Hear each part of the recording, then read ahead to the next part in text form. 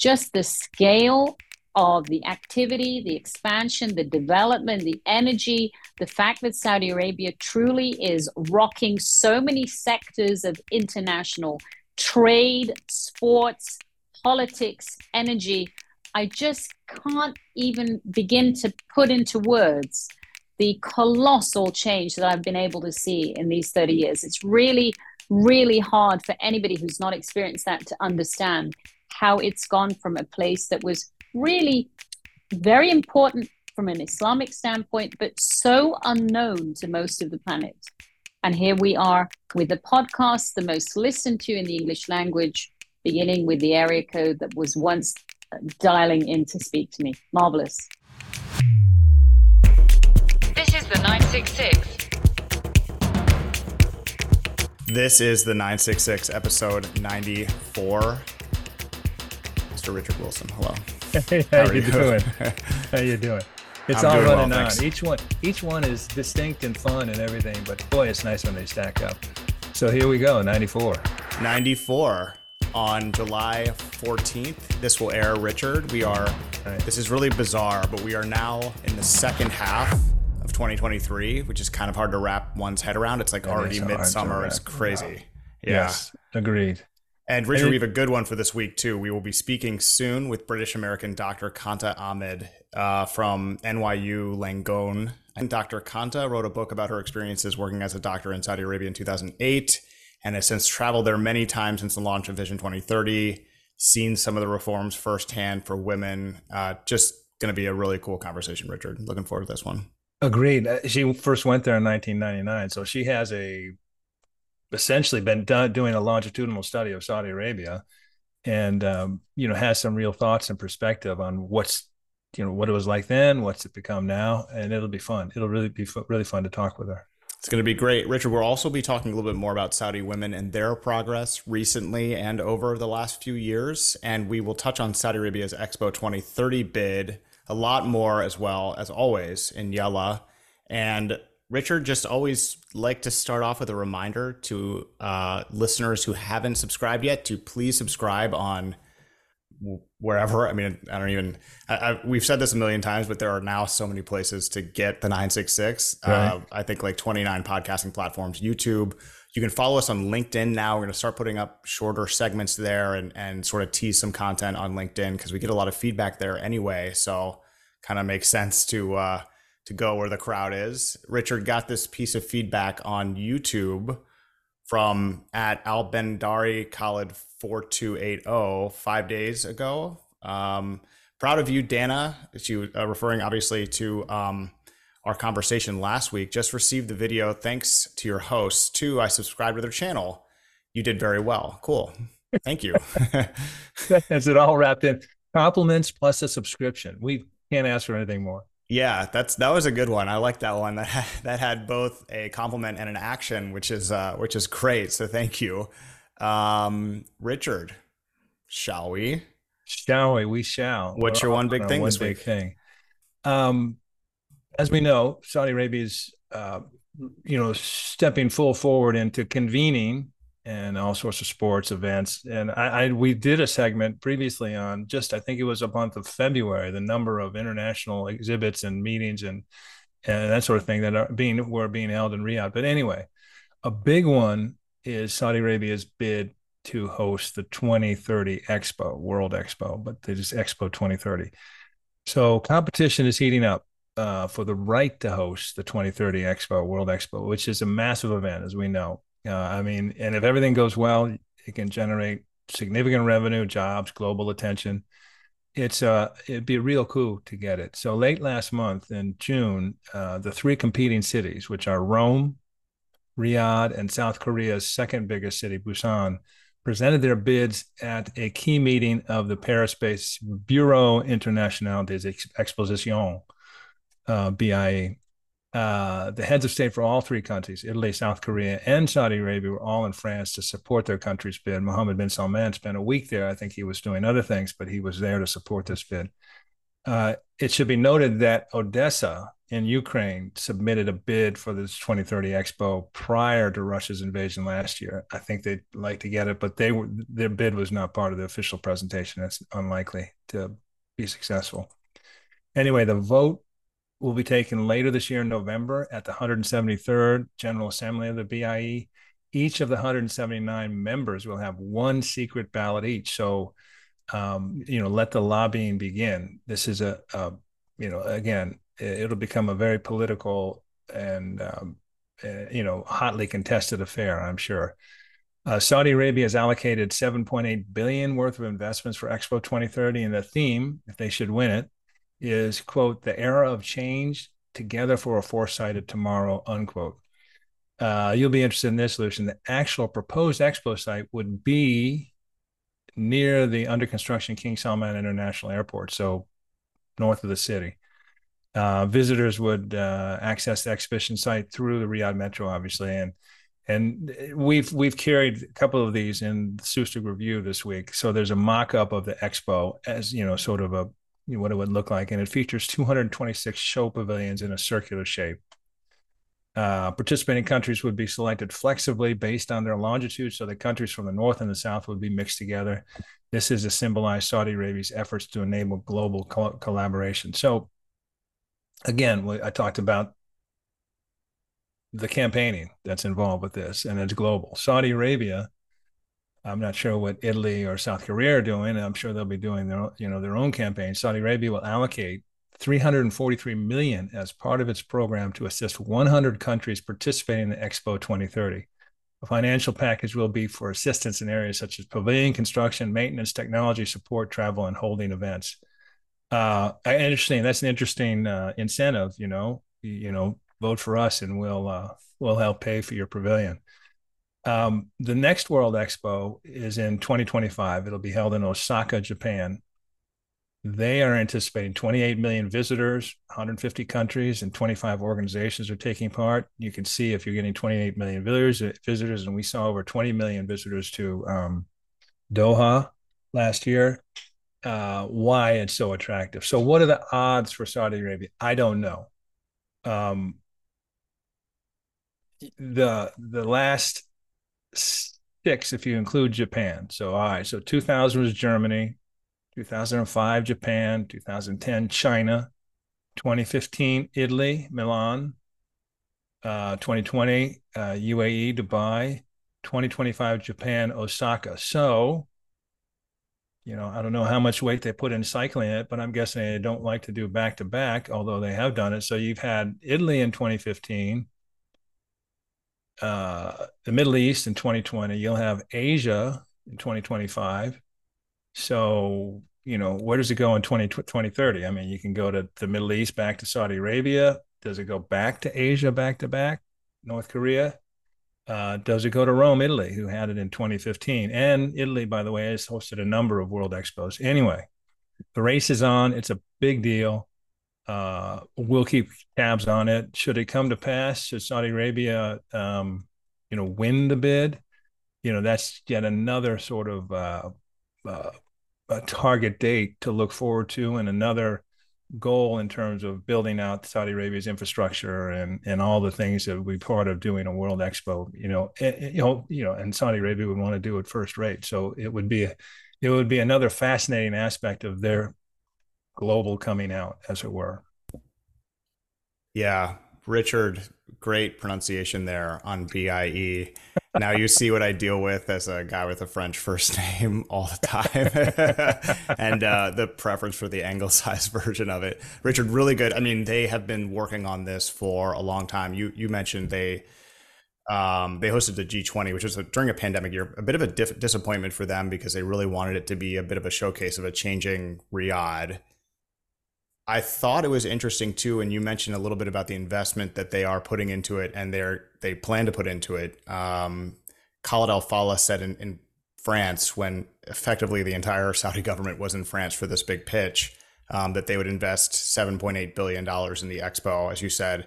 So they're willing to put up big money. I thought that was a lot of money, but in fact, Rome's bid is the most expensive. It's 10 billion euros, or $10.9 billion that they're putting forward to host the Expo 2030 if they win it. And as you mentioned, Richard, Milan just had it.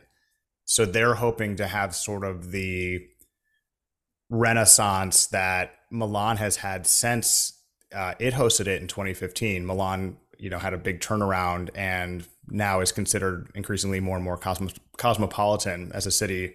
In other words, the Expo is a huge boom for whoever gets to host it. And so, these cities it's strange because they compete, they're putting themselves forward and marketing themselves as the best destination. They're also kind of competing with each other.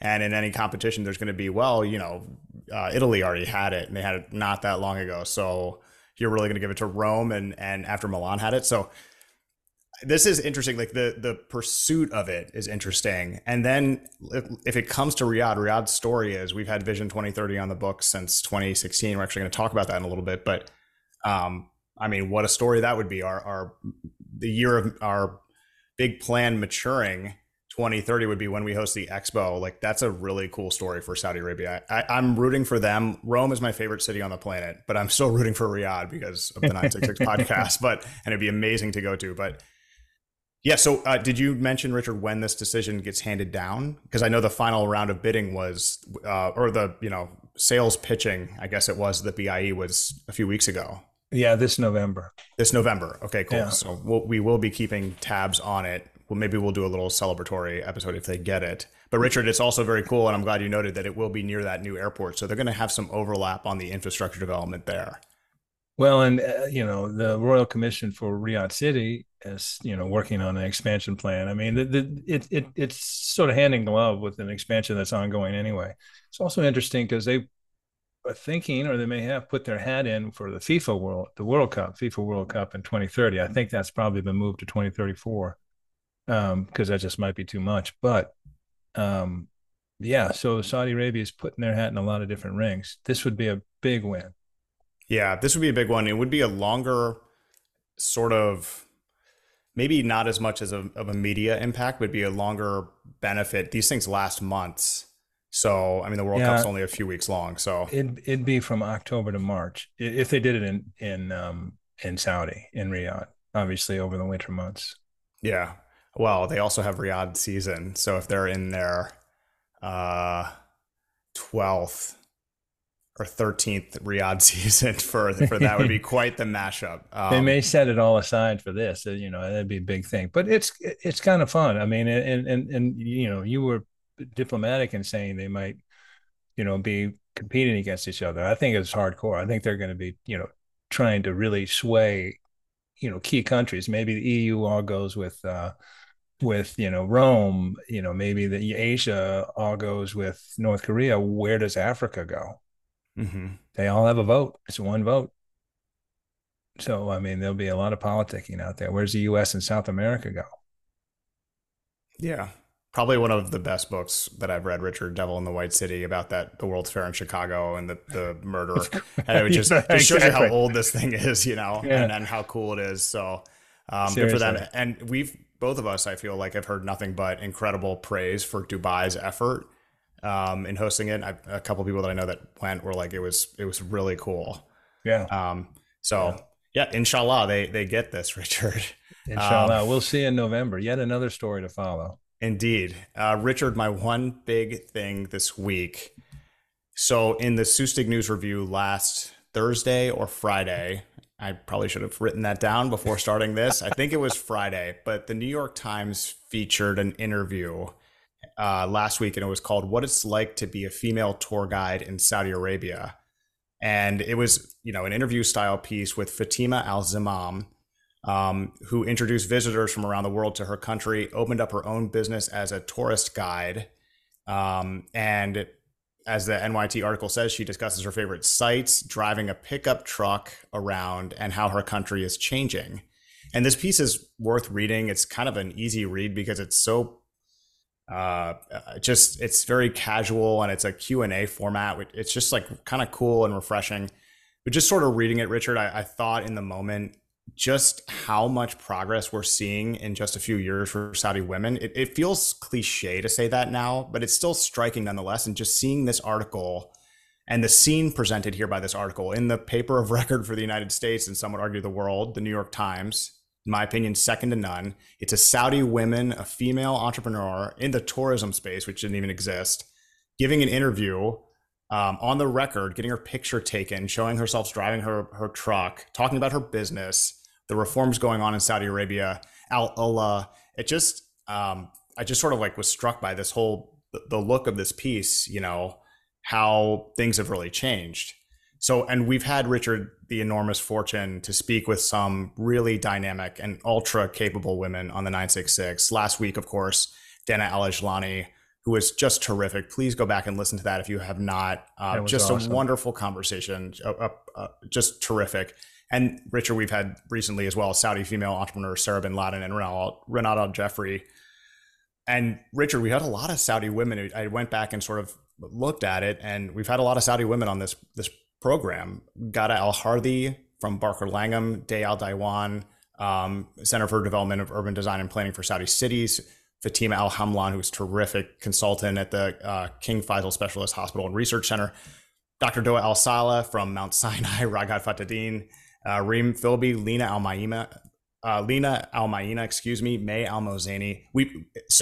And just kind of thinking about it, we've had just some really impressive guests, Saudi female guests on this program. Obviously, just a tiny fraction of the larger number of Saudi women out there that are exceptional professionals and human beings. And so just reading that article got me thinking about just the amount of progress in the last 5 or 6 years. We really are seeing real results of the reforms included as part of Vision 2030. And those are positive liberal reforms that are empowering Saudi women. Not all at once. They weren't enacted, in 2016, 2017. They sort of gradually phased in, but with a steady tempo that kind of indicated where the ship was heading eventually. And that has caused some cultural and societal shifts as well. And there are many from significant to just noteworthy, but lifting the ban on women driving, outlawing gender discrimination in the workforce, mandating equal wages, retirement ages, forbidding the dismissal of women from jobs for maternity reasons, criminalizing sexual harassment, loosening the dress code in Saudi Arabia. All of these things, Richard, just started coming in one after the other and really giving women a chance to enter the workforce and have had a knock-on effect socially as well. Things like unmarried women and men are now allowed to mix together and network together in public. We take those things for granted here in the West, but to have that now means it's a real possibility for Saudi women to network and, explore new job opportunities. And Richard, it's really kind of amazing because women employees made up around 37% now of the labor market in Saudi Arabia in 2022.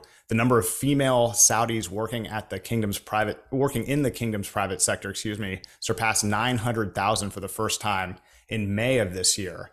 That's a pretty steady and solid increase. In 2019, for example, women made up 26% of the Saudi workforce, 20% in 2018, and 17.6% in 2017. And I'm going to borrow a little bit of data here from a late 2022 piece from the Arab Gulf States Institute in Washington by Susan Saikali. And she writes, by the first quarter of 2022, 39% of Saudi women in the private sector held senior and middle management positions. As of March of 2022, about 27.7% of women were working in the education sector and 17.7% in the retail and wholesale sectors. Now, of course, Richard, we sort of 6 years on into Vision 2030, it's called that because there are expectations of goals being hit by 2030. We have a little time to go, and there is a lot of work left to do for Saudi women, increasingly putting women in the highest positions across the public and private sector. We can expect more progress here. Princess Rima is probably the most popular example, but you also have, and Richard, I got a long list here. I'm going to go through a few of these. There's no way to list them all without this becoming a Amazon audiobook instead of a podcast, but just a few. I mean, Sarah Al-Suhaimi, first Saudi woman to chair the Saudi Arabian Stock Exchange, the first female board member of the Saudi Central Bank, Shaila Al-Rawali. Sorry about the butchering of that. Rania Barnawi, a stem cell researcher, became the first woman from the kingdom to go to space. We discussed that recently as well. Michelle Al-Shamari is the first aerospace engineer woman in the GCC and the first Saudi woman to join NASA. Oh man, there's so many here. Another example, not just in the private sector business, but Al Noud Al Ansari became the first Saudi female referee to receive the international badge from FIFA. Anyway, so there's all these firsts coming in. It seems like once a week there's some new first, some new glass ceiling being shattered in Saudi Arabia. And so we keep hearing about that, but it's interesting to see the data behind it showing, yeah, indeed, women are entering the workforces. They are taking new jobs and moving around and have some mobility. So this is just, you know, I mean, it was just kind of like, I saw this and I was like, whoa, this article in the New York Times, I was like, you know, New York Times, Saudi woman driving a truck, running her own business, talking about tourism. Just, it's kind of worth taking stock and saying, wow, like, so this, things are actually changing. It is cliche basically on this podcast to say that, Richard. We talk about it a lot, but it's just kind of cool to think about. Yeah, it's and it is a fun article to read. I thought, I mean, two things initially. You may recall when I came back and, you know, and raved on about my visit to Alula.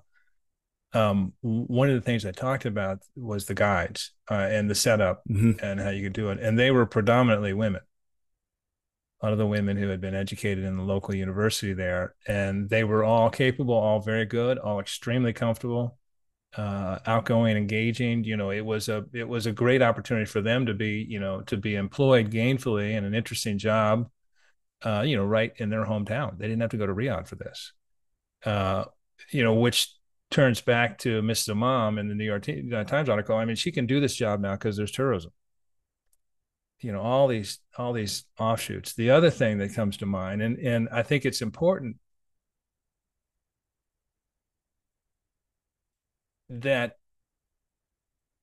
the sort of marquee names for women who are in prominent posts and this sort of thing, you know, are recognized. Like you listed a number of them, and there's so many more. We know there's so many capable women in Saudi Arabia.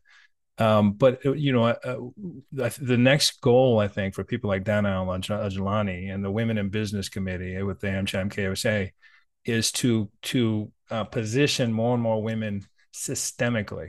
You know, so when you go for a CEO or a president or a managing director or whatever, they're in that middle management, are really capable, seasoned, experienced women, you know, that have done it and can do it and can move on up. And that's when you start, you know, we'll see success. I think we'll feel true success and a real turning of the ship, even though obviously we know it's made directional changes moving forward in a positive way.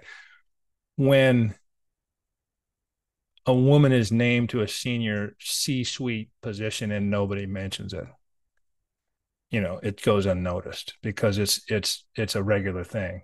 And that's always, you know, that'll be an interesting litmus test. And finally, I think we've done a lot of good things at the 966. I think it's a format. It's unique. Nobody else is doing it. I think we add real value to the conversation. It's something we're trying to do, obviously. I don't think anybody has sort of put forward more young Saudis, in particular women, than we have. You know, we've platformed people that you wouldn't know if you were a listener, you would never have heard of. And not only would you have never heard of, when you get to hear them, they're really interesting, doing, you know, fascinating, meaningful, purposeful things. So that's one thing I'm particularly proud of at the 966 is that we've platformed these kind of people. Yeah, Richard, and I'm glad you mentioned, you said a couple of really good things there. But the first one, just wanted to note, you know, for Saudi Arabia to move to the point where a Saudi woman achieves a high position of prominence, and it's not really mentioned that she is a woman. It's just like she's the appointee, she's the person who got hired. And the fact that it's a woman is irrelevant. It's just, that's who the most qualified person is. And that's the end of the conversation. That's a goal to be reached. And I think it's achievable definitely within the next 7 years. But I feel like we will always be sort of viewing it through this lens of, because we're watching the Saudi women kind of catch up with the progress. That's what we'll see. I should note, Richard, like, you know, we're both obviously American. 10% of the Fortune 500 companies in the US are head by women. So yeah, we're far from being in a position to lecture in this regard. So and yeah, 100%. I mean, it's always good to remember. It's always good to remember 2018. That's when women are allowed to drive. Mm-hmm. And then you had a cascade of other liberating legislation or decisions that gave women more power over their lives and their families. But it's very recent stuff. So when we talk about it, it's really trying to put a pin in it and say, this is where we are now. This is where it's headed. And it is fun when as you say, when, an NYT article that is not, you read the article and it's just a celebration. It's just, I came and I met this woman who was really cool. She's doing all this neat stuff. It wasn't, I don't know. It was kind of reporting as it should be. It was reporting of the situation. It didn't have a lot of context in terms of, uh, there wasn't a lot of meaning attached to the report. It was like, I went there. This was cool. She's doing neat things. Yeah, I agree, and that is kind of just like how it jumped out to me. And Richard, I forgot to mention this in my piece here as well, but Vision 2030 included a goal of increasing female participation in the workforce to 30%. So they've blown by that, and we've talked about that before on this podcast. And then Richard, the other thing I wanted to mention is you mentioned earlier that you and I know a lot of kind of impressive and intelligent and wonderful Saudi women through our work with the Saudi U.S. Trade Group over the years, delegations, major events we organized. I think if someone were to ask us in 2016, right before Vision 2030 were announced, that if these reforms were rolled out, what do you think would happen in Saudi Arabia and to its economy? I think we would have replied with what we are seeing now in real life. Female participation in the workforce would increase, efficiency would increase, quality of life for women would improve, because we know a lot of these Saudi women and how impressive and what a sleeping giant they were in the economy. And I believe that that's what Saudi authorities saw as well. I still have never had a female Saudi Uber driver, even though when you summon, and I take maybe 30 or 40 Uber rides every time I go. I still have, but the icon on the Uber app is a Saudi female driver, and it's just, I don't know. So that's one thing that has not happened yet, but I know they're out there. So anyway, just cool stuff. And Richard, we're actually about to have a conversation now, and we can get to it unless you have something else to. No, I think it segues nicely. Perfectly, yeah. So let's get to our conversation now with Qanta Ahmed. She's wonderful, and I think you guys are going to enjoy this very much.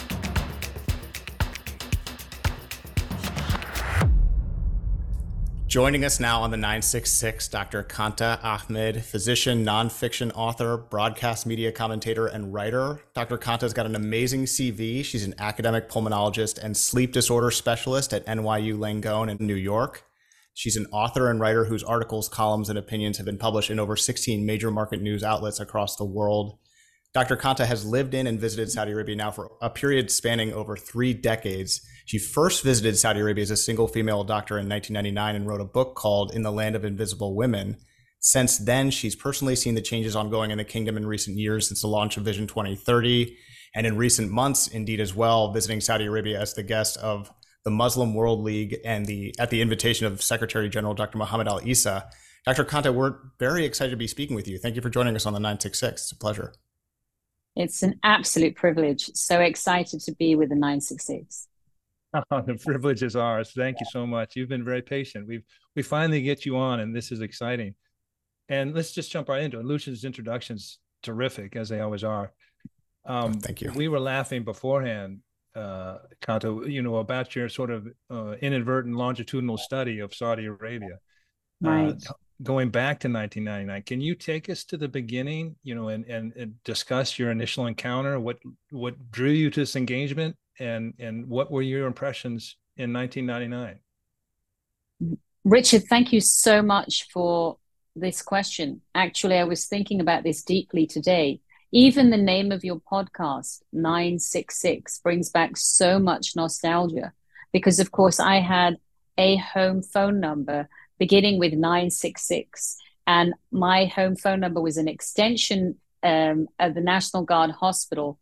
It was $4 a minute to call the United States from Riyadh.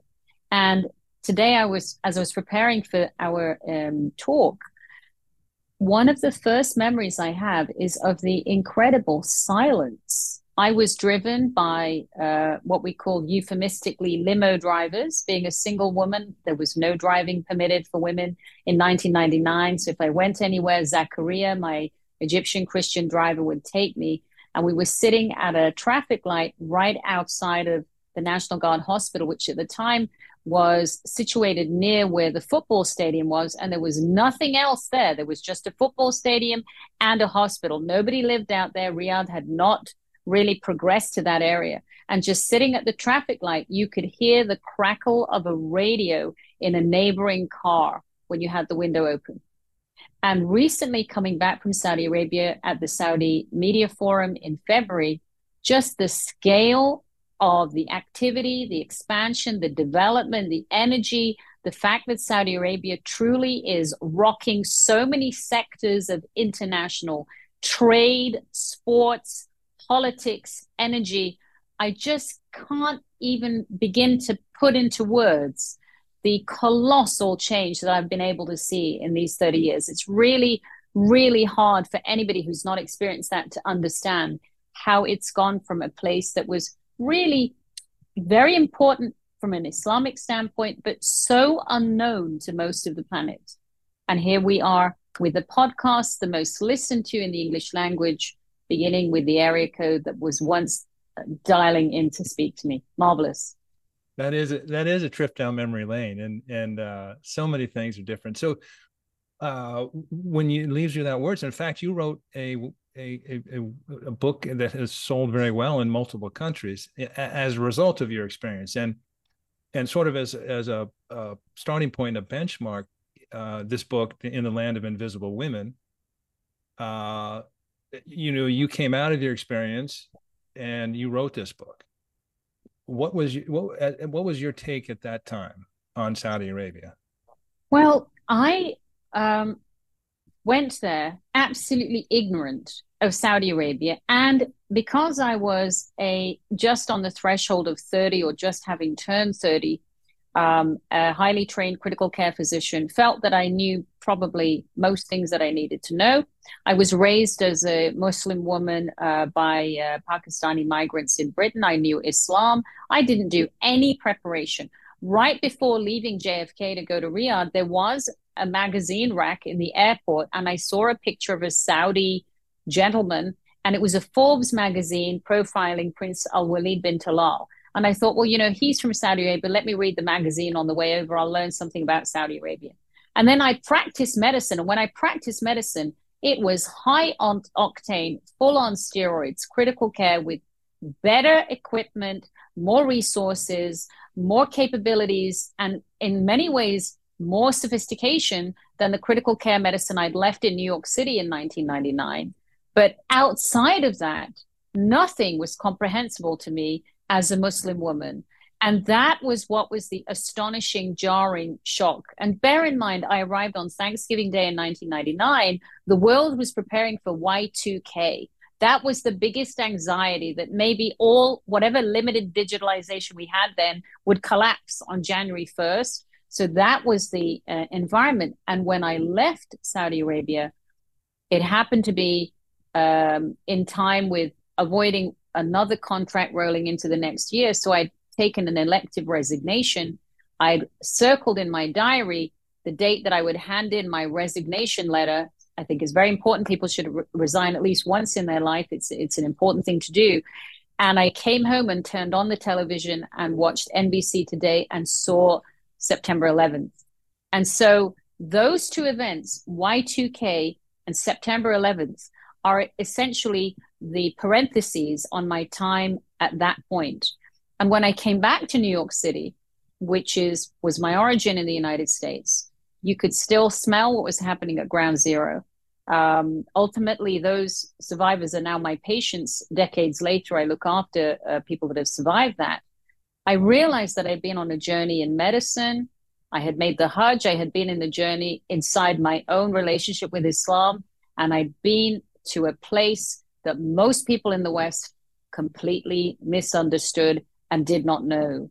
And underneath all of that orthodoxy that all of us lived through, whether we were British American expats, whether we were European Muslims or Saudis ourselves, we were all subject to the yoke of Wahhabi neo-Orthodox fundamentalism that most Saudis themselves did not subscribe to and were very oppressed. I did not choose the name of my book. This was a choice made by the publisher and I objected to it severely because I felt the women were not invisible. Men were just as marginalized by the ideology as women.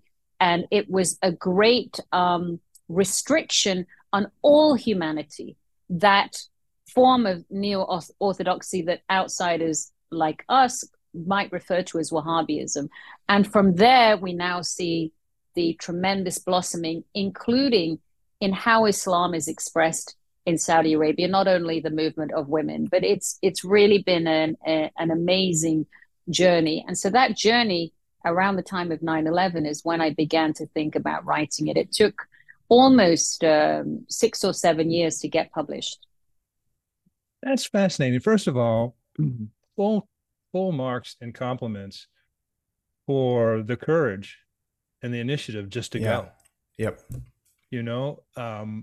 That's a courageous thing to do. Most people don't do it, especially single women. And obviously you're an accomplished professional in any number of other ways, involved with any significant initiatives outside of your profession. But this is sort of a foundational leap that you took. And I think that's really impressive. Second of all, I think it's really interesting that that choice of Land of Invisible Women, because both Lucia and I will attest, and I know you absolutely could speak to this. Some of the most impressive women I've ever met are in Saudi Arabia. Yep. And I also agree with you that as we were talking beforehand, Qanta, I had been there, first went there in the early 80s, this latent urge, both male and female, to expand their existence and that of their country. Obviously they're proud and Saudis, happy to be Saudis, but they understand what their environment is and how it can be improved and why it had gotten to the situation was when you were first there. So let's jump to what prompted you to re-engage with Saudi Arabia. So, in fact, after I left the kingdom, I continued to come back at the invitation of my academic colleagues at the National Guard, Health Affairs. They have remained, some of them tremendous colleagues, one of them very acclaimed expert in infectious disease internationally, Dr. Ziad Memish. We have written dozens of papers together about Hajj medicine. We wrote some of the sentinel academic papers on that field.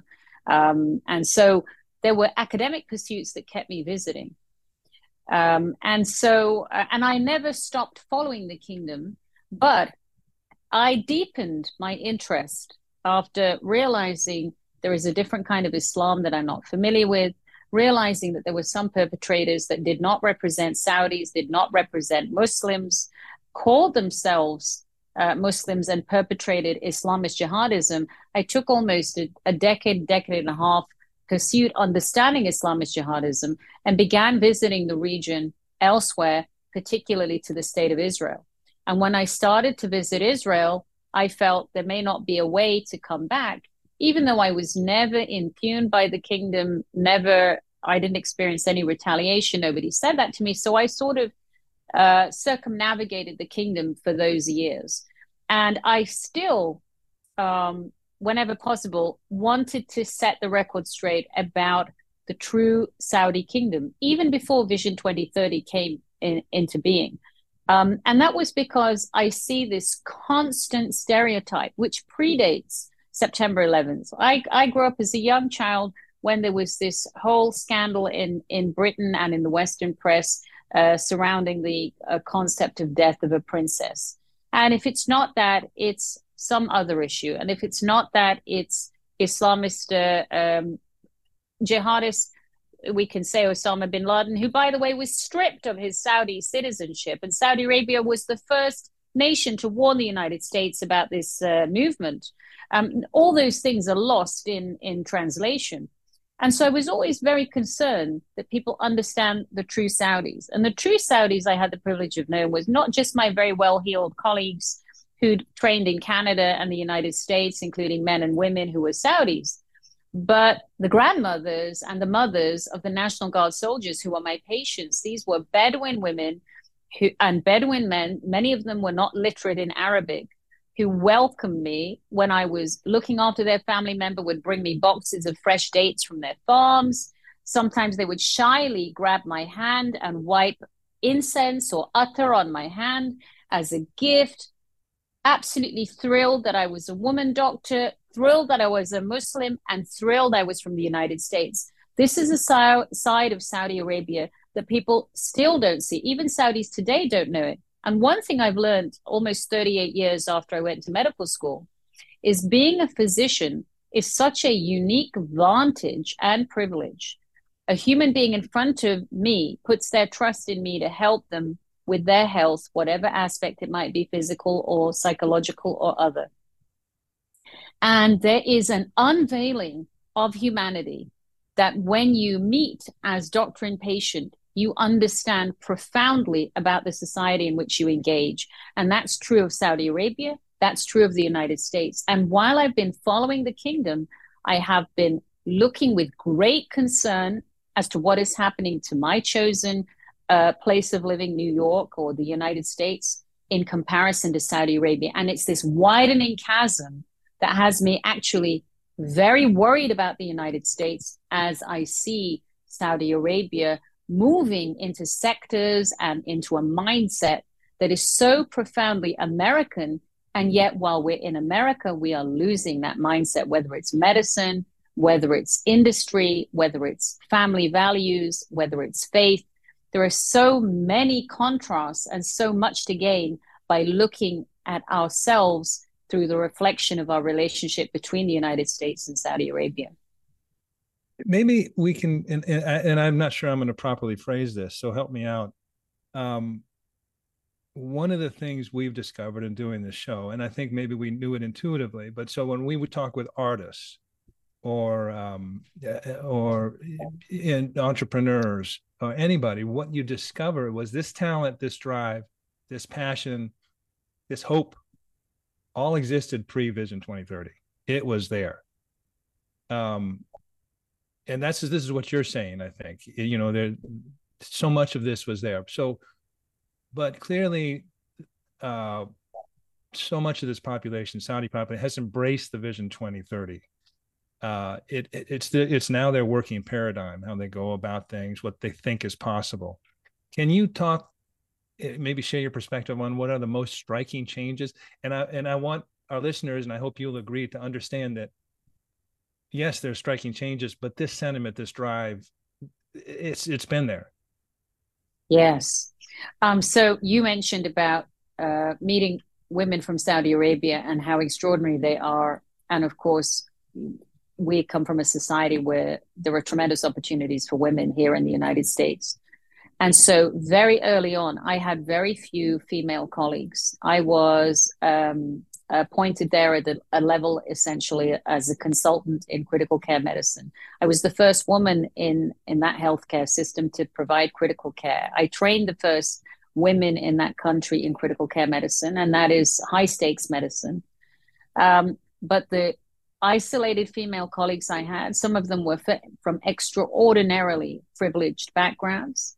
They had no need to ever earn a living. They had no need to venture into difficult, challenging medicine where everything can go wrong, but they had a great appetite for it. They were surgically skilled. They would go overseas to seek higher training at a time when travel was considered actually also a matter of family honor if a woman is traveling away from her family. And they did it surrounded by male colleagues who many of them were extremely supportive to me, but culturally may have been hesitant to show that support to a fellow Saudi woman. So I saw them as pioneers. One of my most esteemed colleagues, and I've not seen her for some years, but she's made a huge impact on me, Dr. Maha Al-Manif, was with me attending critically ill children, some of whom came in dire circumstances where we were concerned about their situation at home. She went on to found the first shelters for women at risk and children at risk in the kingdom. And how do you build shelters for those that might be subject to domestic abuse, domestic violence, which affects all societies? You go in person in your abaya and you speak at every courthouse to every judge And you do so well before these circumstances where there's such freedom and such integration in society. So the amount of courage, and she had actually the sponsorship of King Abdullah and one of King Abdullah's daughters. So the king himself supported these movements over 15 to 20 years ago. Very few people know that. I dedicated a chapter in my book about that. Similarly, you would have women that were some of the first obstetricians, women that were some of the first nutritionists. One of them, Dr. Dua Hamuda, created some of the first franchises in organic restaurants. As I was leaving, the kingdom was beginning to do that. So they had an entrepreneurial spirit from the start. And so they have always had this sentiment of drive, and you have to survive in that kind of environment where the climate, the irrigation, the fact that the kingdom historically was the center of so many paths of merchants from Africa all the way up to the Levant. So they have had this in them for centuries. And it's wonderful that people can see their drive, their imagination, but also their deep sense of national pride. And the reason I'm struck by that on recent visits is because we're really beginning to see an erosion in our sense of nationhood and our love for our fellow citizen in the United States. And actually, even more striking than what I've seen in Saudi Arabia is when I am in Saudi Arabia and I turn and I look westwards, and now I'm able to see the United States from a distance. That's where I see the chasm between where they are going and where we are slipping away. We've talked about that on the 966, and I think certainly. So, for example, the Arab Barometer talks about attitudes. One the broadest survey of public opinion, and one of the issues for the U.S. in terms of how it's perceived in the region is credibility, and a lot of that has to do with how we're behaving at home. But let's talk about you describe Saudi Arabia as a maturing G20 nation.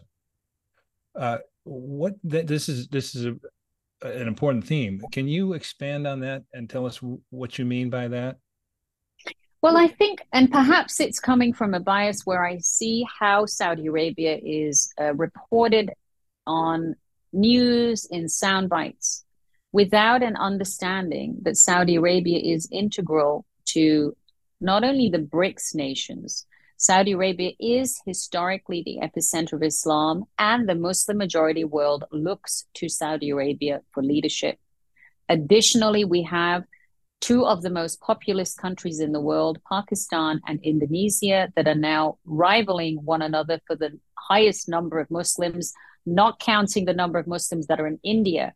The entire fulcrum of population and subsequent generations, the growth of Islam, the trade and economics that happens in that region of the world means that Saudi Arabia is a central kingpin in many of the decisions made, whatever the issues are being discussed. But I think two instances were most striking to me. And I was in Saudi Arabia in October last year and also February this year.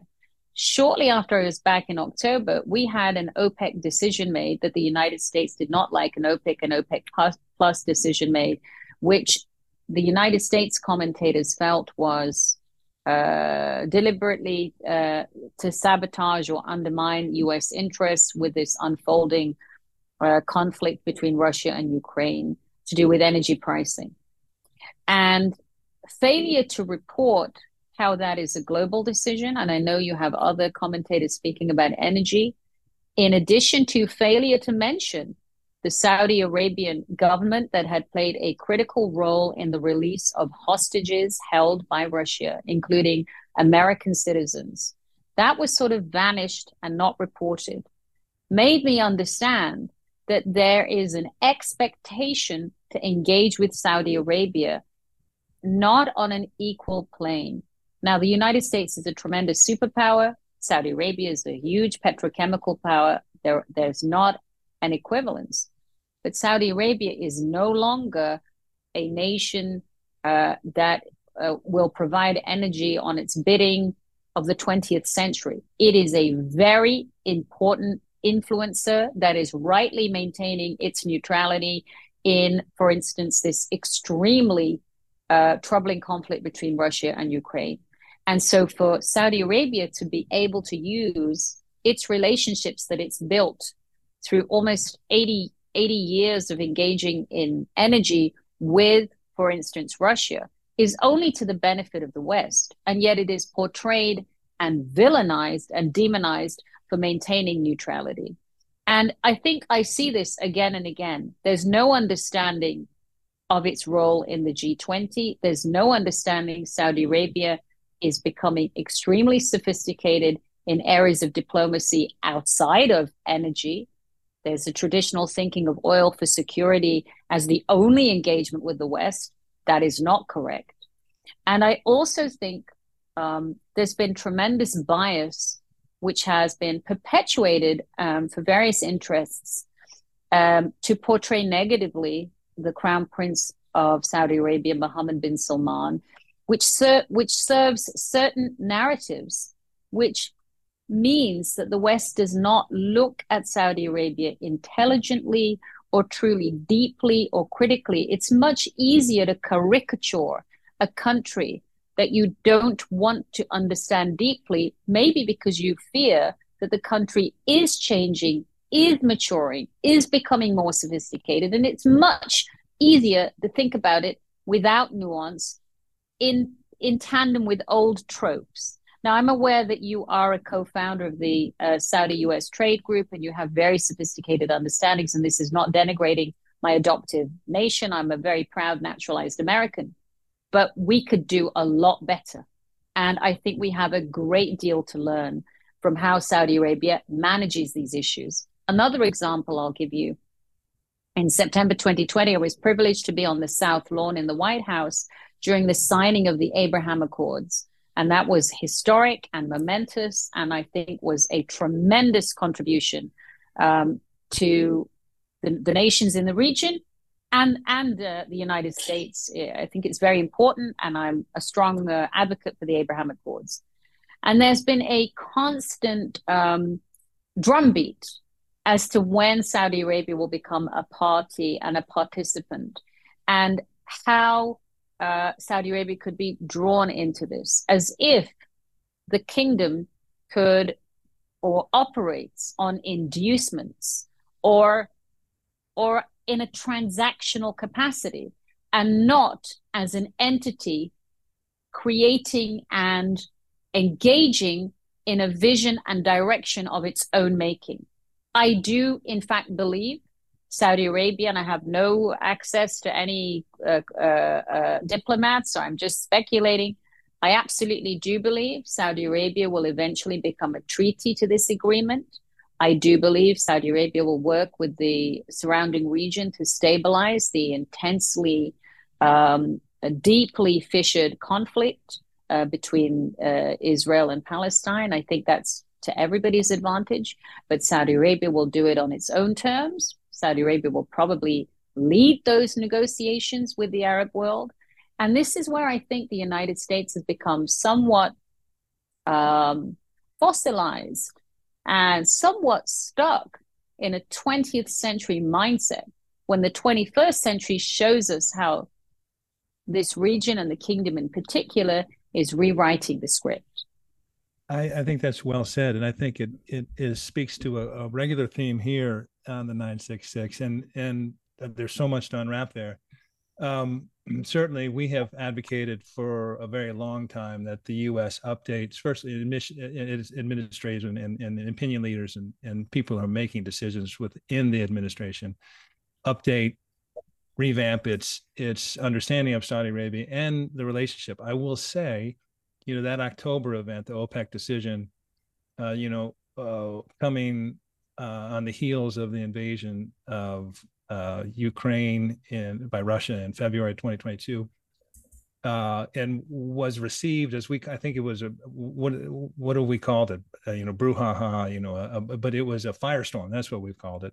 Yes, because it was during an election in November, and I would say, and I want to move on actually to another question, but I would Mm-hmm. say that the communication, the understanding, the relationship has actually progressed positively since then, in part because of that. And that we're actually in a better position now, not where we want to be, but it also doesn't speak to what you're saying, that America prefers its tropes, and there is very little nuance, which I think is something we're trying to get to here. But there's a very important thing that you got there, and this is how Saudi Arabia, in a variety of ways, influences the world. And in particular, you mentioned Pakistan and Indonesia, and also India as significant Muslim populations who pay close attention to Saudi Arabia. One of the things that the Crown Prince Mohammed bin Salman has been, is a key pillar of Vision 2030, is a rediscovery and a promotion of a moderate Islam. And he would say, as many people around him would say, this is not a moderate Islam. This is original Islam, which is inherently moderate. So, it had been co-opted, hijacked. We are trying to recover this and be, in their minds, proper Muslims. A major important vehicle of this is the Muslim World League. And Absolutely. This is Dr. Muhammad Ali Isa, who currently is in India at this moment. And he has been extremely active in taking this message forward, embodying this message. He visited Holocaust museums, and he's been sort of the figurehead for moderation. Can you talk a little bit about the Muslim World League and Dr. Muhammad? My pleasure. In fact, it was extraordinarily stunning to me that one of his advisors, Dr. Haya Al-Jadua, contacted me after I was speaking about the Saudi Arabia on Newsmax. And I spoke about it's absolutely unfair to demonize the kingdom in some other context. President Biden had been visiting Saudi Arabia at the time. And she asked me to come to the kingdom and meet Dr. Muhammad Ali Isa. And I said, well, that's very nice. I'm not sure who he is. And by the way, I've spent almost a dozen trips to Israel, and maybe you're not going to be able to have me. And I've lost most of my Saudi friends because they've called me a Zionist. And she starts laughing. And I'm thinking, well, obviously she doesn't know what a Zionist is when it's said in a not respectful way. And she said, no, you don't understand. She said, Dr. Ali Isa has been to Auschwitz. He is led the most senior delegation of Muslims to pray in Auschwitz. He's named the Holocaust is a crime against humanity. He just gave the sermon at Mecca, and I had read about his sermon in the New York Times. So a few months later, I was there at his Riyadh offices in a private meeting with him that was off the record, but I've been able to write about it and disclose a lot of what we discussed. I just was astounded, not only by his intellect. We had a translator. I'm not fluent in Arabic. I can read Arabic, but I can't converse in Arabic. His translator actually speaks fluent Urdu. And so we spoke in English. I spoke in English. He spoke in Arabic. And our short meeting turned into almost 4 hours, where we discussed Islamism. One of the first things Dr. Ali Isa talked to me about was his fears about the Russia-Ukraine war. And could we imagine that we have two Christian nations at war with one another, using the language of holy war? Because, of course, Putin had been speaking about his very fire-breathing Orthodox Christian leader. I forget the name of his Christian priest that's very pro the conflict, and Zelensky had been speaking about Ukrainian soldiers being lost as martyrs. And so this language, in the context of Saudi Arabia's experience with the sharp end of Islamist jihadism in a terrible way, just immediately revealed to me what a deep thinker Dr. Ali Isa is. His experience of Islam and his values that he is able to expose to the world are exactly the Islam in which I was raised, which then came to such brutal collisions with the state-enforced orthodoxy that I had encountered 23 years ago. And there's so many things that Dr. Al-Issa is doing. The most important that he's done recently is author a document called the Charter of Mecca, which was made public in 2019. And it extols, I think, about 15 tenets, which include there can be no compulsion in faith. Every creed has its place. There is more than one route to our maker.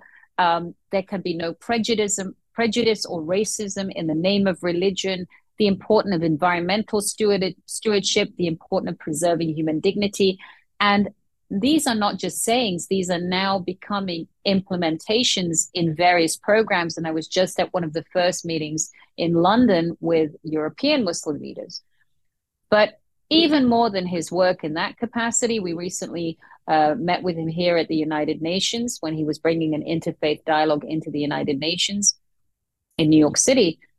It is also the fact that Dr. Al-Issa is so deeply supported by the Saudi monarchy, by the Crown Prince Mohammed bin Salman, and how skillfully and expertly the yoke or the mantle of neo-Orthodox fundamentalism has been lifted from Saudi Arabia, and therefore from legitimacy through the Muslim world to allow true Islam to engage without violence, without upheaval, without revolution.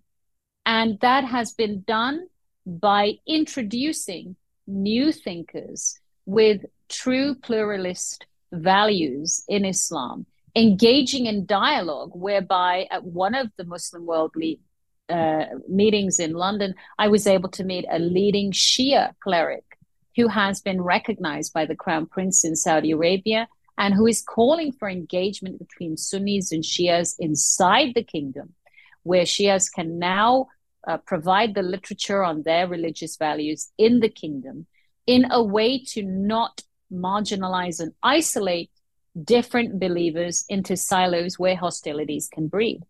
And this is absolutely lost on Western commentators.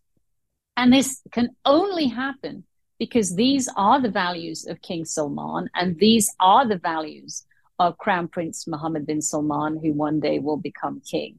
This could never happen only with the intellect of Dr. Muhammad Al-Issa. Dr. Muhammad Al-Issa is not just Secretary General of the Muslim World League, which, as you know, is international. It is not a Saudi organization. It was founded in Mecca, but it is an international organization with a Supreme Council of about 60 members from different Muslim majority countries. That is the giant hub that rotates the 1.6 billion Muslims around the world. And that's why the influence of Dr. Al-Issa represents the sentiment and philosophy of the apex of the Saudi kingdom. And that is why it's so extraordinary. Dr. Qanta, you have visited Saudi Arabia in several capacities, professional capacity, as a tourist and as someone who has performed the Hajj. You're also an academic expert on Hajj medicine. Can you tell us a little bit about that as well? Well, you know, we wrote some of the earliest papers in English, not the first, because part of our papers, I went to the British Library and dug up from the 19th century archives from British medical literature of what was said about the Muslim pilgrimage when Muslims, we were referred to as Mohammedans in academic papers. But we did realize that there is a remarkable challenge in managing humanity in the pilgrimage. And in fact, this may actually tie into all of the themes we've just been talking about, where we have to perform these rituals. When I performed the Hajj, by the grace of God, it was the year 2000. And that year, if I remember correctly, about 2.2 million people or 2.5 million people were engaging in the Hajj. Remember, really very few cell phones. I didn't have a cell phone. There was not Wi-Fi everywhere. There were so many aspects in technology that we didn't have. And yet 2.5 million people can complete this ritual, which is in a number of days in very confined circumstances. And that happens because of the Islamic principle: when you're in Hajj, you can bear no ill to anybody. You cannot lose your temper. You cannot bring a weapon anywhere close to that area. The only way humanity can engage and complete Hajj is through cooperation. And that is the metaphor of Hajj. We say in Islam, when you are conducting Hajj, you are presenting yourself to meet your maker in this lifetime. That is what we believe. And you go to Hajj only by invitation. And my invitation came in a very strange way right after we had saved the life of a critically ill young girl who was 14. And a colleague said to me, look, why don't you go to Hajj? Because you never know when you'll be here again. And that was my invitation. I had no previous intention to do that. And that metaphor of putting your own needs behind those of maybe the elderly person next to you, maybe the disabled person, maybe the baby, maybe whoever may be conducting that alongside you in crowds of millions, tolerating temperature, tolerating proximity, tolerating thirst. That metaphor for cooperation is something that greatly determines the philosophy of the kingdom. We can talk about the health risks. I mean, Saudi Arabia's developed a unique expertise in managing epidemics, pandemics, mass gatherings, heat exposure, dehydration, respiratory infections, whether masks were useful. I mean, all of that. And the experts in Hajj, there's a Ministry of Hajj, the experts in Hajj health now inform the Olympics, and they inform the World Cup, and they inform American inaugurations. Much more important than that is the Hajj happens every year, and there is a 9-month lead time to prepare for a 3-month Hajj season. And that event is bigger than the Olympics happening annually, involving Muslims from 193 countries and their governments. So if you have Ebola in Uganda, you have to now plan for what's going to happen to the Ugandan Muslims. If you have a conflict with a neighboring nation, let's say Ukraine or sometimes Iran, how are you going to manage these pilgrims? Saudi Arabia has been engaging in global diplomacy with the Hajj at its epicenter for its entire existence. And that gives it remarkable skill and remarkable humility. Because, for instance, most moving to me was how Saudi Arabia managed the pandemic. Do you know Saudi Arabia was one of the very first nations to close its borders in February 2020, I think February 25th, 2020. Saudi Arabia immobilized its own population from going to pilgrimage, which is a very heartbreaking decision for the kingdom to make, because the kingdom knows it is the guardian, the custodian of the two holiest cities. And eventually, Saudi Arabia had a very, very pared down pilgrimage, including in 2020. If you look at the pictures, and I published an article about this in The Spectator in London, the images are truly balletic, like ballet, in a completely massive religious complex. People were distanced, people were protected, and just a handful of people were able to complete that. And little by little, they expanded it out to the world. That indicates to you the gravity and seriousness with which Saudi Arabia takes its role as the protector for the holiest sites for billions of humanity. And that's a responsibility that no other country in the world faces. And then when Richard spoke about Pakistan, we're extremely worried. I'm from a Pakistani family, about the stability and future of Pakistan. And next to Pakistan, Afghanistan, whose name is almost never mentioned. We know that we've had 2 decades of military and political solutions presented to Afghanistan that ended in abject failure with the Taliban now at the helm. How are we going to reach these communities other than through a language and dialogue of dismantling fundamentalism and enabling the blossoming of pluralist Islam? There is no Western diplomat that has that capability. And I'm not suggesting that that's Saudi Arabia's intention or its plan or an undertaking, but the method or the blueprint to remove neo-fundamentalism, that oppresses men and women, that blueprint has been very clearly demonstrated in Saudi Arabia. It is not the way we're seeing the protests in Iran, and hence my recent essay. It is absolutely through skillful empowering of pluralist voices, which the kingdom has been doing steadily for years. And Crown Prince Mohammed bin Salman is greatly to be credited for catalyzing that and propagating that and taking the heat for that, because this is why the country is coming along. They're also using AI now to manage the Hajj, which is interesting. You were recently in Saudi Arabia in February at the Saudi Media Forum. You talked about Saudi Arabia, the importance of Saudi Arabia investing in AI and AI systems because they're based on learned information. And you discussed the future of AI, and you said, and this is from Arab News, unless Saudi Arabia embraces AI from the outset, we are going to see an expanded bias that we are already seeing in the English language written media, which often promotes ancient stereotypes. You talk a little bit about that as well. I think that's super interesting. And we know Saudi Arabia is interested in AI. They're using it for the Hajj, but can you expand on that just a little bit? That's fascinating. So, it's funny because we were talking about AI this morning in medicine, and it is, I think it's extremely fascinating. It is extremely important that we get to engage with AI and put in the correct level of investment and education so that we are not locked out of this next technological shift. It would be, for instance, watching the computer revolution without having access to a PC or a Mac. So we cannot have a country like Saudi Arabia be locked out. And especially when Saudi Arabia is at the apex of the Muslim world, where so much of the Muslim majority world is still not literate in its basic language, let alone literate in its religion.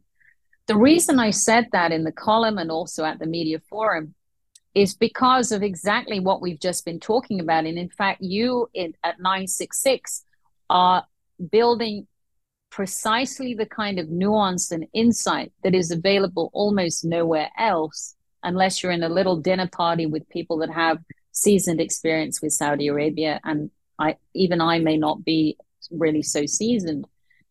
And what I'm worried about is if we're using AI English language platforms in Saudi Arabia, but almost all of the English language commentary about Saudi Arabia has not been written by Saudis, has not even been written by Westerners that travel to Saudi. All those media commentators, when they refer to the October OPEC decision-making as the firestorm that Richard mentioned, I'd expect that almost none of them had ever traveled, let alone lived in the kingdom or been amongst a Saudi family or really understood that industry from a level of intimacy to give them true perspective. Saudi Arabia needs to command not only its own sectors in trade and tourism and religious tourism and recreational tourism. They need to increase their English language footprint, whether it is a media outlet that may rival and one day supersede Al Jazeera, whether it is many more newspapers of the stature of the Arab News, which is a remarkably valuable platform, which we used to read in the 1990s. It came in a green paper version. There was no digital version. It was known as the Green Truth. The Green Truth, yes. And so, but that will require English language facility in Saudi journalism, English language facility in Saudi cable. It needs Saudis who can write their own story in our language, not only their language. And I think they're just beginning to envision their story. I want to say one thing before we end, and I sense that we may be getting close to the end. And when I talk about being in Riyadh and looking eastwards and thinking about New York City, what I'm actually looking at is our younger generation. And the overwhelming feeling I got on returning to Saudi Arabia, apart from meeting the extraordinary colleagues at the Muslim World League, Dr. Muhammad Al-Isa, is the vibrance and the energy and the enthusiasm of the younger generation. When I first lived in Saudi Arabia, I couldn't believe I'd never seen so many Cadillacs and Mercedes-Benz and GMCs in one place ever. And I had also never seen so much black worn other than in New York. So I remember that vividly. But now what I noticed when I was sitting, being driven around in a beautiful, automobile somebody provided me, is the number of Mazdas and the number of Suzukis and the number of Mini Coopers, the surge of a middle class in Saudi Arabia, which was so amazing. People were in their modest cars. There was a rush hour.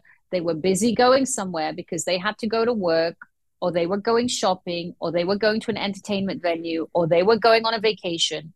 That mobility and that energy and that entire class of people did not exist when I lived there. We had the professionals, the diplomats, the soldiers, the doctors, the dentists. We had the National Guard. We had very few academics, and we had people that were impoverished, the Bedouins and the rural farm workers. But now there is a huge army of middle class, and that is the focus of the kingdom. And that intense focus, how are we going to educate them? How are we going to feed them? How are we going to meet their sustainable energy needs? How are we going to keep them from becoming indoctrinated by some new fundamentalism or some new radicalization? And when I come back to the United States, I treat patients that are of that age, or we have friends and family with people of that age. And I see the lack of direction and the lack of aspiration and the lack of hope and the lack of national focus on our youth. And that's the huge contrast. We are unfortunately running short on time, Dr. Qanta. This has been absolutely marvelous. One last question, I promise, a short one. What's next for you? What's on the horizon for you? Well, what a great question. In fact, in terms of this, I'm very interested in learning and speaking more about international religious freedom. I've been very concerned about the effects of Islamism, political Islam, and how it has limited the rights and freedoms of people who are Christian, people who are Yazidi, and people who are pluralist Muslims. That's why I'm so invigorated to see the Saudi Kingdom and the Muslim World League take such a strong position against extremism and particularly Islamist ideology. And so I'm hoping to be able to go back to Iraq, where I visited on 3 occasions, to post-ISIS regions in northern Iraq, and see how our efforts there are unfolding with the Yazidi community. This is a community that I would like Saudi Arabia to take an interest in, is these people that have been left behind after conflict, and they're still in refugee camps 7 years later. There have been elections won on defeating ISIS here in the United States, but our Yazidi refugees do not have water, they do not have air conditioning, they do not have schools. Similarly, the veterans that fought those wars, the Peshmerga, their children don't have a future. So this part very much concerns me. And the other part is, you mentioned AI. I'm very interested in how AI is going to influence American medicine, particularly my discipline of sleep medicine. I'm very heavily engaged in advancing neurostimulation in sleep medicine.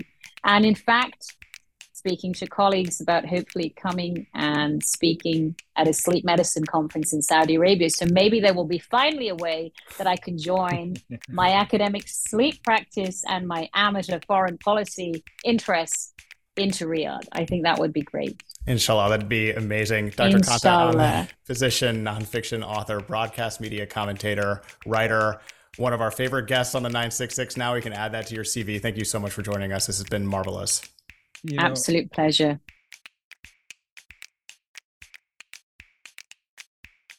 Richard, that was our conversation with Dr. Qanta Ahmed, who was great. We thank her for her time, and we just really enjoyed that conversation. Well, And kudos for you for the hookup. It was great to get her perspective because it's an unusual and meaningful perspective. she was terrific, and we really enjoyed that. So, yeah, good stuff. Richard, let's get to Yallah. Saudi in a Yallah. minute. Yallah. Everybody knows now that when we say let's get to Yallah, to remove your headphones By or the whatever way, you're listening to this. I think it's clear that we don't practice that. This is just to like how you're feeling at that particular moment. Like sometimes I get more energy to really go in and be stupid, which I don't need a lot of pretext to be stupid. My kids will attest to that. Yep. Yeah, and other times it's a little more laid back and stuff. So yeah, this is completely spontaneous. This is reality podcasting. This is reality audio. And Richard, we should note too that we have done that for all 94 episodes, and it makes us laugh every time. And I think we're just going to continue. It would feel weird to not do it, to be honest. So, well, we don't want to break this. No, yeah, yeah. So, and it completely unprompted. I have no idea how it started or why it started. Yellow number one. Senior Biden advisor Amos Hochstein met with Israeli Prime Minister Benjamin Netanyahu in Jerusalem on Tuesday to discuss U.S. efforts to get a normalization deal between Israel and Saudi Arabia and the recent tensions on the Israeli-Lebanese border, two Israeli officials told Axios. The White House is pushing to reach a set of agreements that would upgrade U.S.-Saudi relations and normalize relations between Israel and Saudi Arabia. Richard, how about the tear that President Biden is on in terms of foreign policy? Yeah. He just left the NATO summit. There's a lot of stuff going on with that. He spoke last week with Fareed Zakaria on CNN. That was a great interview. He said there was a long way to go here on the Saudi-Israeli deal, but I think this would be an enormous diplomatic and foreign policy achievement. I think not just enormous, but historic, obviously.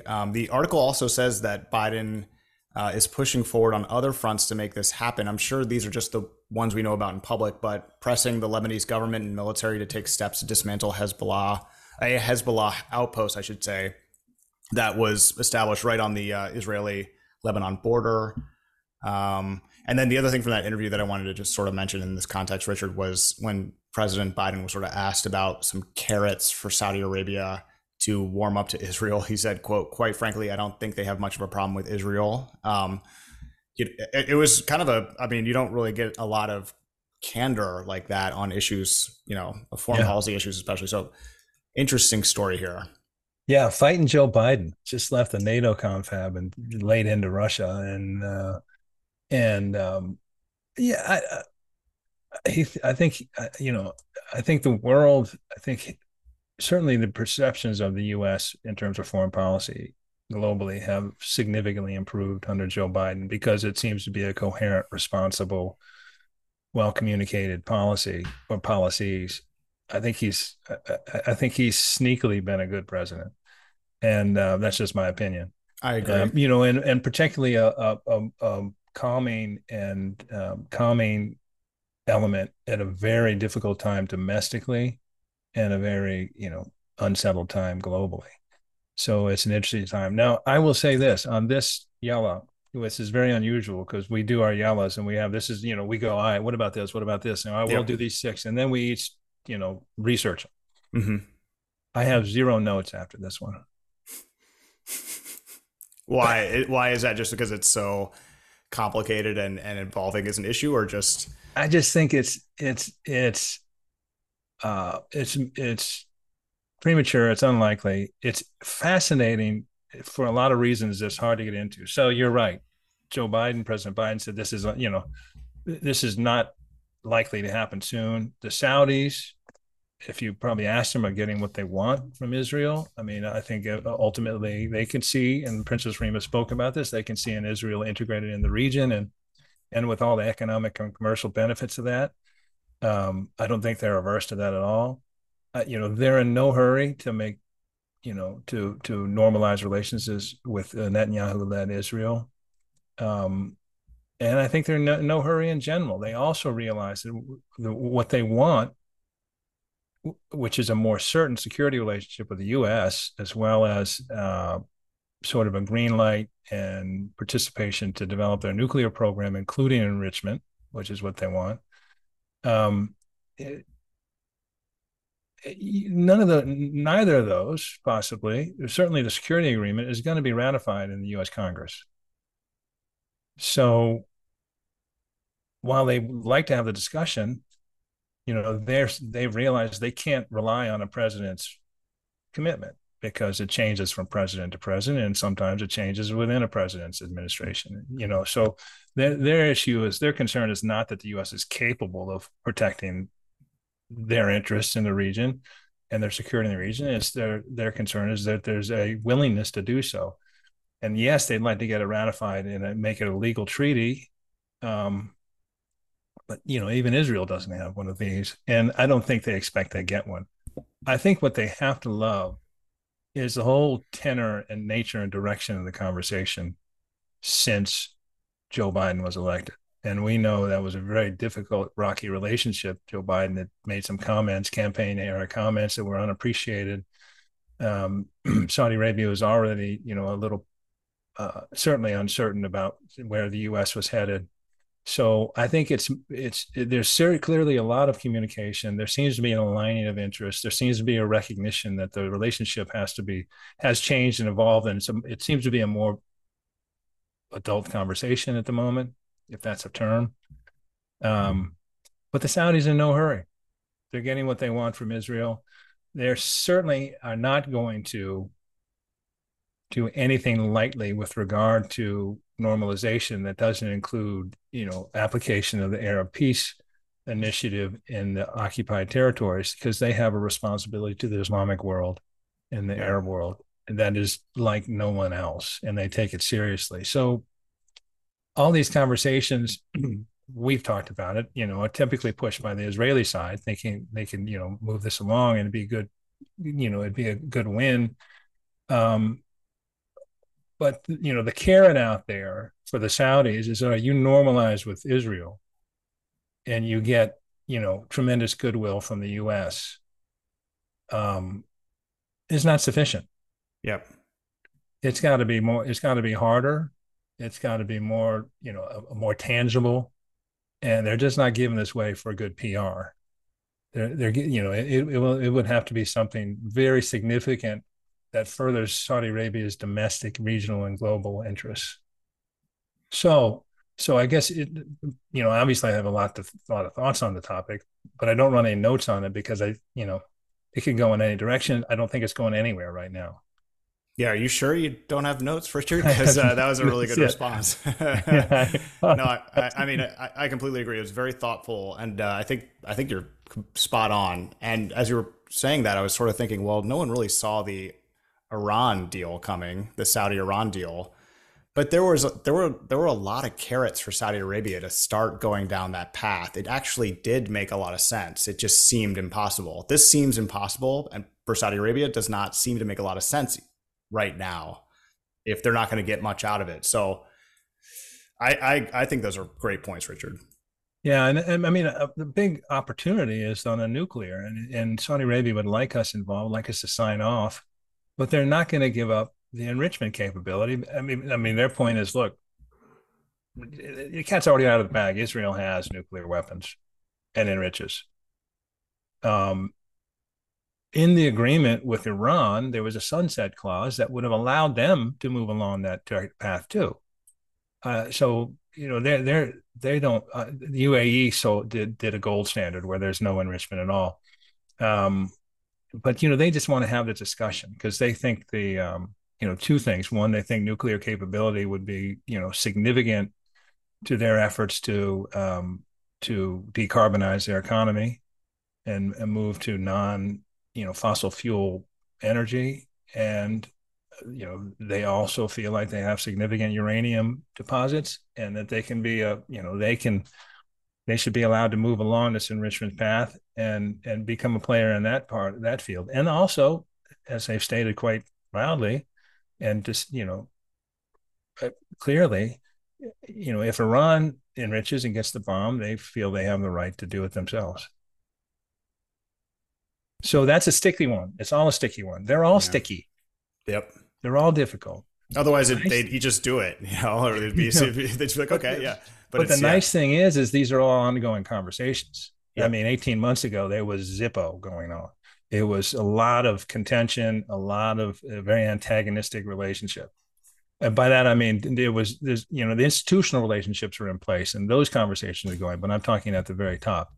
And so this is, just on the basis of what's being discussed and things are being discussed, it's a positive thing. The likelihood of it in the near term, not high.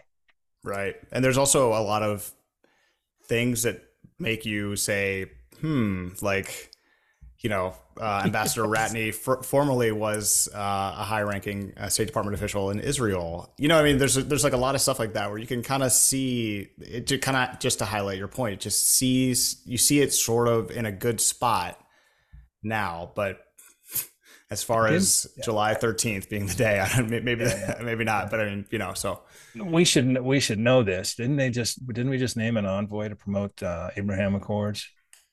We should know this. We should, and good on it. The Abraham Accords are a positive thing. Yeah, it's just Saudi Arabia is a whole different animal.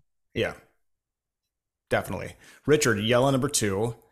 Saudi Arabia recently participated in the virtual ministerial meeting announcing the launch of the Global Coalition to Address Synthetic Drug Threats.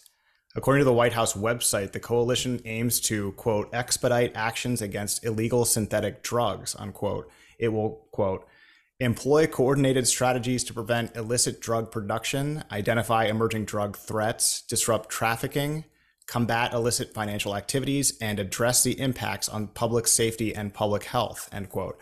Following establishment of the global coalition, the United States will initiate consultations with participating countries to establish priority actions and measures to confront synthetic drugs. Partners will collaborate in working groups to offer new solutions, drive national action, and advance combating synthetic drugs as a policy priority.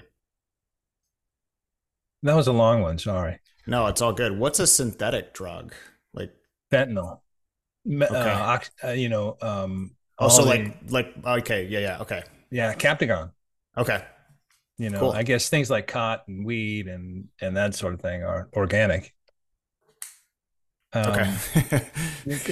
A couple things. Anyway, this just prompted a very odd thought. The reason, I suggested this and you said, we were all good with this. I just like it when there's global coalitions and Saudi Arabia is part of it, but also is it a bit of, it's a savvy move. Saudi Arabia is dealing with a significant, issue with Captagon and, amphetamines. This is something that I did not know. Did you know in the U.S., synthetic drugs are the number one killer of Americans aged 18 to 49? Nearly 110,000 Americans died last year of a drug overdose. Wow. 2/3 of those deaths involve synthetic opioids. So, and causing nearly 1.5 trillion in an economic toll in terms of health and judicial system and that sort of thing. Wow. It's stunning. So, it's interesting there's a global coalition here. And it's also, when you share your sorrows, get together and try and work on things that are, plaguing all of us, it's another, avenue to get closer and be on the same page. Always a positive. Yeah. Trying to combat a big negative. Yeah. And the fact that the U.S. and Saudi Arabia are going to coordinate a little bit on this is good because the U.S. has been fighting the drug trade for 6 decades in a pretty sophisticated way. So to have their assistance for Saudi Arabia is helpful because, I think now, like in Saudi Arabia, I guess my question about synthetic drugs, I was like, aren't all drugs, except for like one or two, just, basically synthesized or created somehow. But this is like things like meth and, Captagon. Both of those drugs, Richard, as you know, are starting to take off in Saudi Arabia, unfortunately, as for recreational use. And it's a serious problem. Both of those drugs are very dangerous. Like you just mentioned, they are already here in the United States and already killing 100,000 people a year. But that's Saudi Arabia does not want to have it reach that level. So there, you can really see in the media the reports of stepping up arrests and kind of publicizing the punishment that you will receive for doing this type of trade. Yeah. Yeah. And as listeners to the 966 know, I mean, we did a segment on Captagon, and Syria is essentially a narco state, and dealing with that, that was a major motivation, one element of trying to bring them in from the cold to the Arab League. You got to deal with this. And you're right, tapping into the networks and the intelligence systems and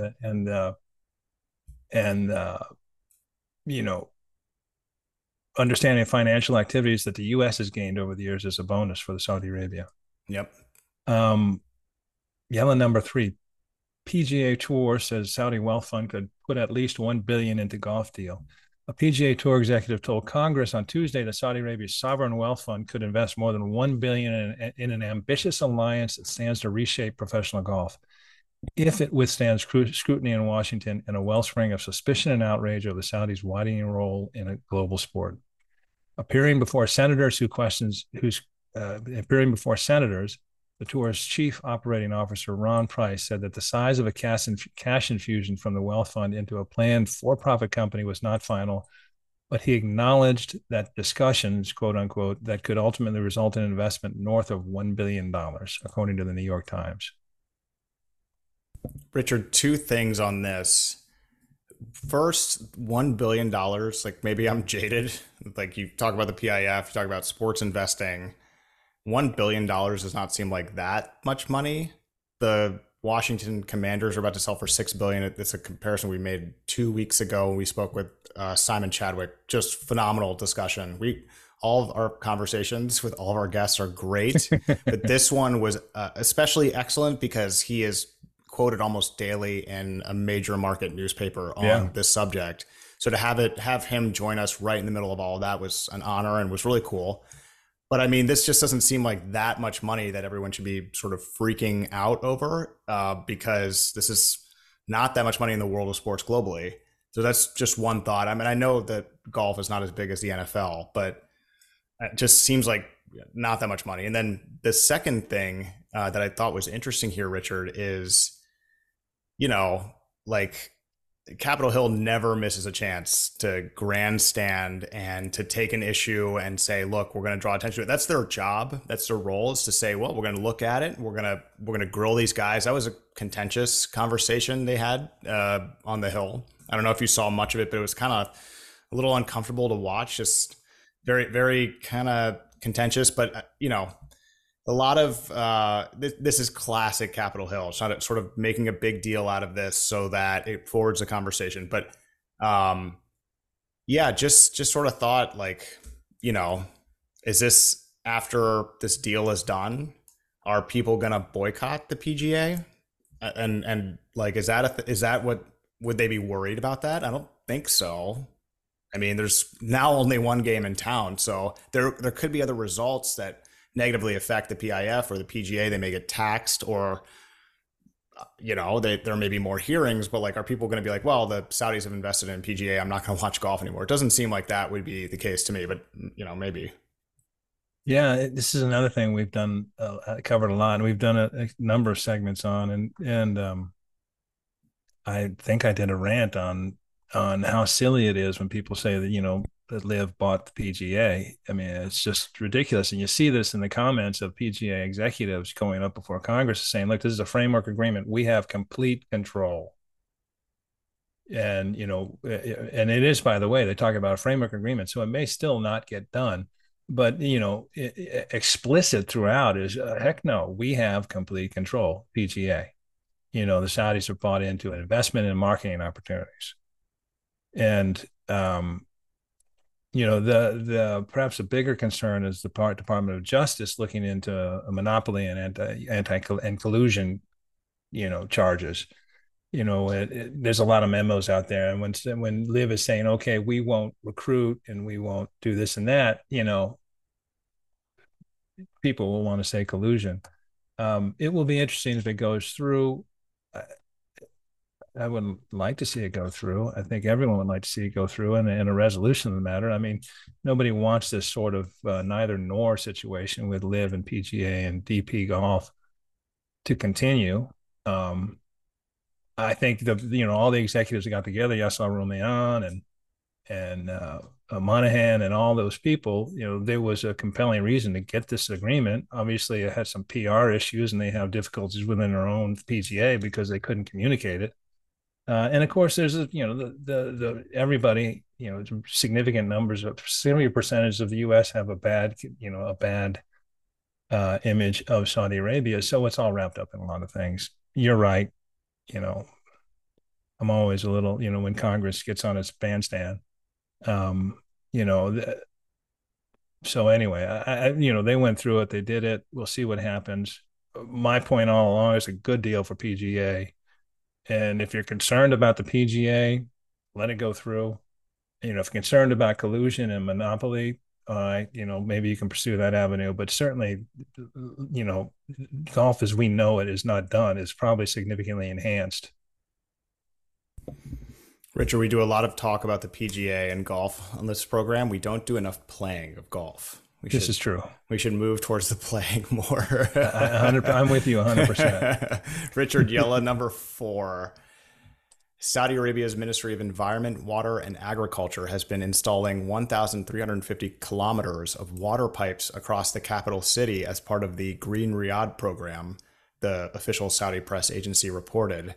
This comes as part of its efforts to carry 1.7 million cubic meters of treated water daily to irrigate 7.5 million trees in the city.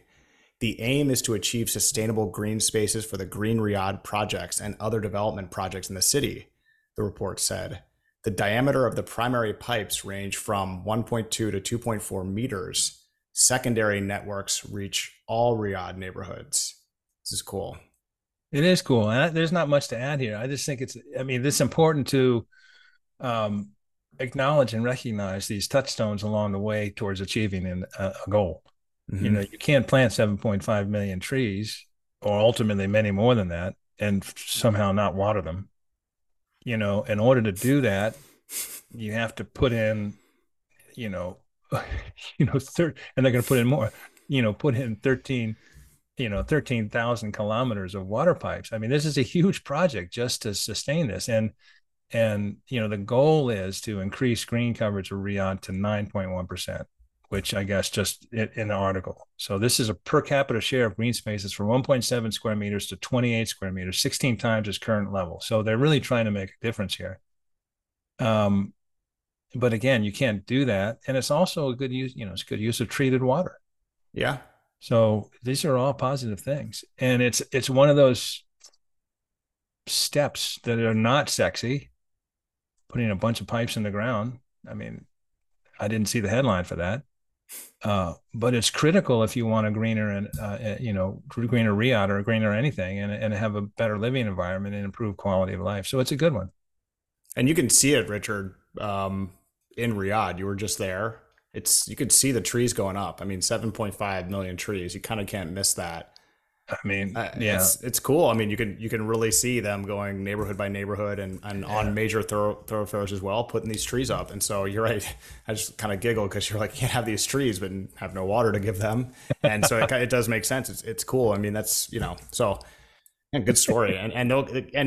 Also file this under another thing that sounded a little bit ambitious at first. The number of trees they wanted to plant and that they wanted to turn Riyadh into a green space and King Salman Park and all this stuff. And then, 8 months later, you have, hey, we're putting in all these pipes going all over every neighborhood to water these trees. And you're like, oh, yeah, that's right. You guys are doing it. So, good on them. Yallah, number 5, Saudi Arabia's public investment fund reported a loss in investment activities of about $11 billion last year compared to a profit of $19 billion in 2021 as global markets sank. Total assets of the PIF, as the fund is known, rose to about $778 billion from $675 billion. Yeah, Richard, this so it's likely that we will see a bounce back again in 2023. We're already halfway through the year. A theme we've mentioned several times actually on the show, but I mean, so that this is for 2022. So 6 months in, and we've kind of seen global markets trend back up. So we can kind of expect that to happen for the PIF this year, maybe. This is also not really attached to the investments that has been making in sports that are generating all of the headlines. This is essentially just markets, and all of the positions they've taken in markets have gone down in 2022. So I think we'll probably see that bounce back in 2023. Um, yeah, I mean, stocks go up and stocks go down, so it's interesting. That's a lot of money. We had one of the nice things. We love feedback, and we had this was one of our featured thing on Tuesday on Tuesday this week, and our good friend Amar Khashoggi, who's been on the show, and we'll have him on again. It was awesome. Sent me a note. So this is he's checking the Sustig review every day, like thousands of others. And he said, "Oh, by the way, everybody got bombed last year in terms of sovereign wealth funds." And he pointed out, he said, the Singapore fund was down, Temasek was down, significant amount. But the one that really got the Norway's $1.3 trillion sovereign wealth fund lost 164 billion in 2022. Wow. I mean, the market in general was really impacted by the Russian invasion of Ukraine, inflation, rising interest rates. It was, all sectors of the equity market, bonds and stocks, were all showing negative returns. There was nowhere to go. I mean, except of energy, but it just crushed global, sovereign wealth funds everywhere. What I did think was interesting about this, and it was something I'm sure you've seen close up, is it seemed to spark a move into, you getting a larger percentage of sovereign wealth funds and institutional funds that are allocating funds to hedge funds and private credit and that sort of thing, just to try and mix it up, because the year was so bad with nowhere to go in stocks or bonds. They're trying to find other ways to move it along and try and get some return. So yeah, 2022 was bad for everybody, including the PIF. Yep. And we also got an update, Richard, on the figures. So they now have 778 billion, as you noted. That keeps going up. So that's a lot of money. Yeah, and they get inflows from Aramco and that sort of thing. So yep. It's making progress. I guess the fund currently owns 79 companies. With total assets to about 778 billion, as you mentioned. So, and it's up to its portfolio in the U.S. is 35.6 billion. So, but as we know, all these things change. But yeah, 2022 rocked sovereign wealth funds and other investment vehicles. Mm-hmm. Richard, Yallah number 6.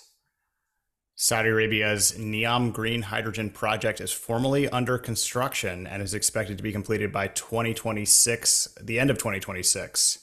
Aqua Power said in a statement to the Saudi Stock Exchange, the Tadawul, on Thursday, the company's affiliate Neom Green Hydrogen Company, NGHC, issued a full award notice for the engineering, procurement, and construction contractor, which has been approved, Aqua added.